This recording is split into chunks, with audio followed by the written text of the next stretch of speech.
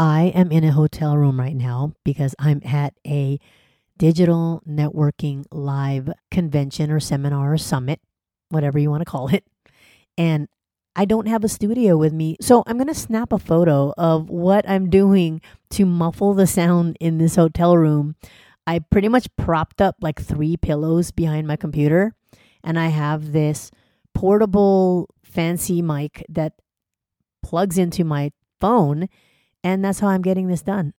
I'm trying to really stick to being consistent at my podcast. I made a promise to myself that I would do my podcast every 2 weeks. I know I took this crazy 8-week break and I don't want to do that anymore. And so I decided I'm not going to let this summit get in the way. I'm going to get this done no matter what. So I'll snap that photo, check it in the show notes or my website, thatadhdcheck.com, and I'll post it over there on episode 9, The Weight Loss Dilemma. And here we go. Let's start.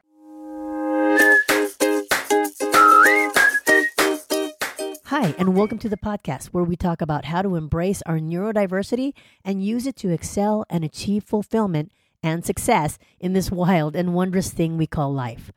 I am not a medical professional, but I do have ADHD, and I'm here to share my stories and my experiences living with it all my life. My mission is to create content that you find motivational, educational, and of course, entertaining. And hopefully in this short time with me, you'll get that hit of dopamine your brain constantly craves.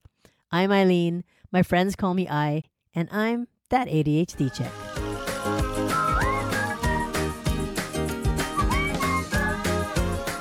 I have been yo-yo dieting since the dawn of time. Okay, that might have been a little dramatic, I know, but sometimes it just feels like it. In fact, I'm willing to bet that if you guys are anything like me and you've had any weight problems, that you might be thinking the same thing. The yo-yo dieting is an epidemic. And I just learned in the past year that my ADHD might have something to do with it. But let's not get ahead of ourselves, okay? In fact, if you feel the same way, tell me your story. Like, shoot me an email or something. Shoot me an email at stories@thatadhdchick.com. I would love to hear your stories about weight loss. I'll have the email address in the show notes so that you can shoot me your stories. I would love to hear about them and even feature them on a segment I'm planning on adding onto the show called Listener's Lab, where I will actually feature cool stories from none other than you, my listeners, and the fans of the show. Because so far, I've been recalling my own ADHD life stories, but would really love to compare notes with you all, because what you might think is not interesting may actually be just the story we need to hear to help us relate and not feel so alone. So send those stories in. I can't wait to read them. You won't be surprised to hear me say I was a hyperactive child. I remember my family calling me by this Filipino term, malikot, which pretty much means restless and mischievous. In fact, I recall one time my parents were in a bowling league. It was when I was really, I think I was like 4 years old. And I was the kid who ran around the bowling alley all night talking to anyone and everyone. Like back then you could do that without worrying that your kid was going to get kidnapped or anything like that.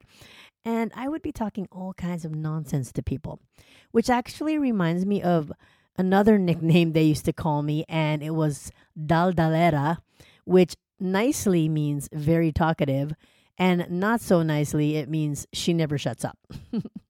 And boy, do kids say the darndest things, right? So that time, I remember I was talking to an adult, and that adult thought that I was lost in the bowling alley, because this bowling alley was huge. It was in Hollywood. It had 2 stories, and I just remember we would go there every week for a bowling league that my parents belonged to.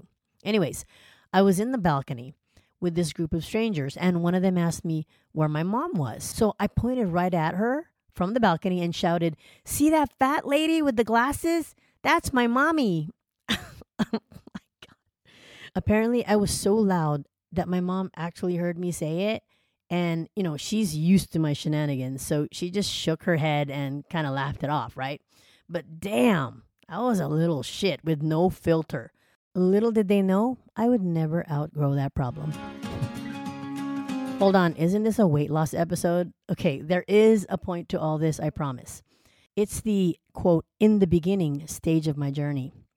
I remember in 4th grade, I signed up for boys' Little League baseball without asking my parents first, because back then it was so much easier to sign up for club sports without having this production of signing all these papers and paying all this money. And this was a rec league. So I did it on my own with another little girl, and we were the only girls on the team. And she is still my best friend to this day. So we have been friends for 45 years, 46 years. Anyways, that was the start of my love for playing sports and participating in many other physical activities, like perfecting the spin and dismount off those iron monkey bars or the single flip leap off the playground swings. If you're listening and you remember doing that, please shoot me an email and tell me that I'm not alone at stories@thatadhdchick.com. God, if my parents only knew, those things were dangerous as hell. I even played tackle football with the boys wearing no pads. This was in elementary school, so let's just say my body wasn't fully endowed yet. And we were kind of all the same size back then, so I guess it didn't matter. All that action, coupled with a youthful metabolism, of course, kept me pretty thin. And it even earned me names like Skinny Mini or Chicken Legs, which was not actually cool back then, by the way. After college and into the workforce meant a rise in stress levels. No one ever tells you that part when you graduate. Maybe they do now, but never did they back then, at least not to me. And then came marriage, then came the kids. And that common theme among us moms who have weight issues is, quote, losing the baby weight is a bitch. And with every subsequent kid meant more difficulty keeping the weight off. What used to be easy before now seemed now impossible. I had to actually make a conscious effort to keep myself at a healthy weight. I had never dieted before until my first kid was born. I never knew that would be the beginning of a lifetime of yo-yo dieting. Having kids doesn't just change your body makeup. You have to take strides in personal development to keep your weight, your fitness, and your mental health in check. I'm not going to lie, I had a short fuse back then. I was highly emotional. All my experiences in life and decisions I made thus far programmed me to be this person I was back then. And don't get me wrong, I was happy. I mean, I was living a great life and having a great time. But it was then my subconscious decided that the only way to combat all those bad things about myself was to strive to be an overachiever. But this mentality totally stressed me out. Even more than starting, in the workforce. I mean, could you imagine? I was just going to overachieve and overdeliver all the time. And I did. And my friends were always in shock in how much shit I got done while raising 3 kids, all born within 5 years. But I'll tell you right now, being an overachiever is not all it's cracked up to be. Some of you are nodding your heads vigorously, agreeing with me right now. And that's not a great state to be in at any time, let alone when trying to lose weight or even maintaining the weight that you're already at or that I was already at, which was actually 10 pounds less than what I am now. Remember, I was not officially diagnosed with ADHD yet. It would be 20 years after my first kid was born before I seeked out the official diagnosis. And because of that lack of knowledge, I just thought I was an underachiever or undisciplined, hard-headed, sometimes even lazy maybe. In fact, if you check out some of my old YouTube weight loss vlogs I did back then, I talk about my lack of discipline and motivation all the time. I talked about my stubbornness and my inability to keep to a diet protocol. I never knew that having ADHD might have something to do with it. Now, there are decades of research that show a link between ADHD and obesity. They can't deny it anymore. In fact, did you know that someone with ADHD is 4 times more likely to be overweight than someone who doesn't have ADHD? ADHD symptoms like impulse control issues and bad sleep habits all contribute to unhealthy eating and a lack of desire to exercise, which is why I hear from so many people, including myself, that it sometimes feels impossible to lose weight. Oh, and let's not even add hormonal changes like menopause to all that, because that shit's kicking my ass right now, both in my weight loss efforts and my mental acuity. I'll remind you that I don't medicate with pharma. I'm trying to avoid actually taking meds for as long as I can, but I'm forced to actually take a very low dose of blood pressure meds right now, and that's a big reason I started this regimen to get this extra weight off me. And hopefully after I lose the weight, I can get off these freaking pills. But I do have a saving grace. I do take liquid nootropic supplements for my ADHD and restorative sleep. If it weren't for those things, I'd be a hot neurospicy mess right now. No lie. Now, before I start this next part, I have a disclaimer for those of you who may disagree with some of this. Not all ADHD is created equal. Though the symptoms exist and are the foundation of ADHD, it may still look different or manifest differently in each person, because we still have our programming to take into account. Our upbringing, our environment, our life choices. I mean, many of these things, they play a part in who we are today. Therefore, there's a slight chance that you may not relate to some of this. But if you've been listening this far, then chances are you're probably in the same camp as I am. So let's move on. According to chad.org, children and adults with ADD, people with ADHD, quote, often lack mindfulness of hunger and satiety cues. So we can go both ways. We either forget to eat or forget to stop eating. Wait, forgetting to eat is an ADHD symptom? Yes, it is. Who knew? But that explains the missed meals when I'd get into my hyper-focused Halloween costume making marathons. I mean, what did I expect to happen when I'd go hours without eating? Yep, an inevitable binge eating session. And those foods were always likely to be like saturated fats or starchy carbs. Both of those equal potato chips, by the way, in case you were wondering. That is my nemesis. Also, growing up eating white rice at every meal is a programming I'm trying hard to delete. Another challenge we face is a majority of people with ADHD, including me, have to be doing something else while eating. Because let's face it, just eating is way too boring. So we're either watching TV or browsing social media, or shit, if you're old-fashioned, you could even be reading a book. And we do all that multitasking. So we think we're multitasking. Go listen to episode 2 on multitasking if you haven't already. But anyway, we're multitasking and we're not paying attention to our mealtime activity, like chewing, for example. One of my friends has a brother who's a sought-after nutrition and fitness trainer, and he told her that a majority of people don't chew their food properly. Not that we don't know how to bite down, but that we don't chew our food enough before we swallow it.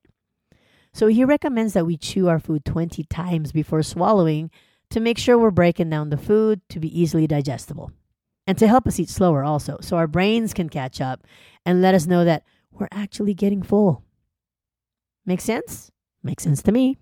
Now, some of you are thinking, but what if we're out to dinner with friends? Well, that, in my opinion, is an exception to the rule. For the main reason being that we are allowed to socialize and have fun now and then. It's not like we're doing it every day, right? I mean, you're not doing this every day, right? Okay. Before I summarize this episode with my 4 parting tips, I don't want to forget to ask you this favor. If you enjoyed this episode and even learned something from it, please leave me a shiny review on the podcast platform that you are listening on, so my podcast can reach more people who might need it. And if you know anyone personally who may enjoy and learn from the podcast, please share the podcast out to them. Or better yet, share it on social, letting your friends know that this Eileen chick is actually pretty cool and you don't even have to have ADHD to enjoy her content.